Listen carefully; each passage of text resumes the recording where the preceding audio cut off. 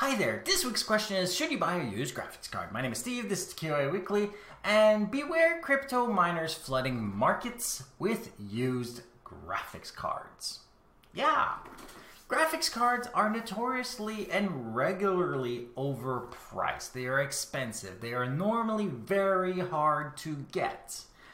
And therefore, whenever the crypto mining boom just pops and every cryptographic currency actually drops in price, and I mean every single one of them, the entire market of graphics cards actually gets flooded with graphics cards that are coming from mining operations. The question of whether or not you should buy a used graphics card isn't no. It's a beware. So I want you to beware of graphics cards that have been used by cryptographic mining operations because compared to your average gamer, they are run under load for 168 hours a week, under a lot of heat, overclocked, and never resting. Your typical gamer does not expose a graphics card to that much wear and tear over time. A year in a cryptographic mining operation for a graphics card is probably more damage than even 10 years for your gamer. And obviously a lot of gamers don't spend 10 years on a graphics card, but if they did, it would still accumulate less damage because most gamers don't play 168 hours a week. It is not feasible to do that.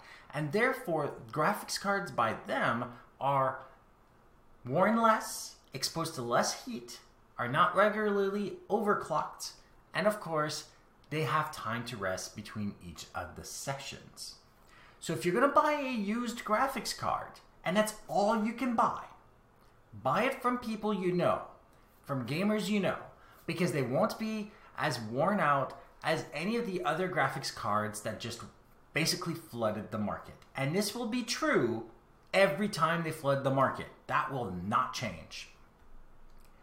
And what will also be true is every time the market is flooded with these graphics cards that are basically worn out, the price of new graphics cards plummet. There is too much inventory and no longer enough demand. Therefore, if you have a little bit more money, you might as well buy new graphics cards because you will also have a warranty.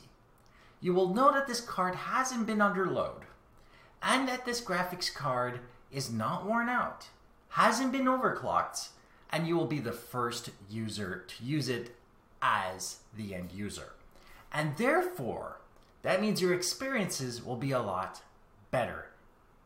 And this is why you should always avoid the graphics cards from cryptographic mining operations, but don't be afraid of used graphics cards. But if you can, buy new graphics cards during these crazes. You'll actually get a much better deal. So, like this episode if you like it, dislike it if you didn't, share with those you think benefit from this, and don't forget to subscribe. If you have any questions, comments, suggestions for topics, email me at ask@tqaweekly.com or go to my website, tqaweekly.com, where you can see the show notes on this episode, past others, find other ways of subscribing, and of course use the contact form to email me directly. And if you want to see me play video games, head over to twitch.tv/zaxis1981, where I play video games every Friday, Saturday, and Sunday from 7 to 9 p.m. Eastern. Thank you for watching, and goodbye.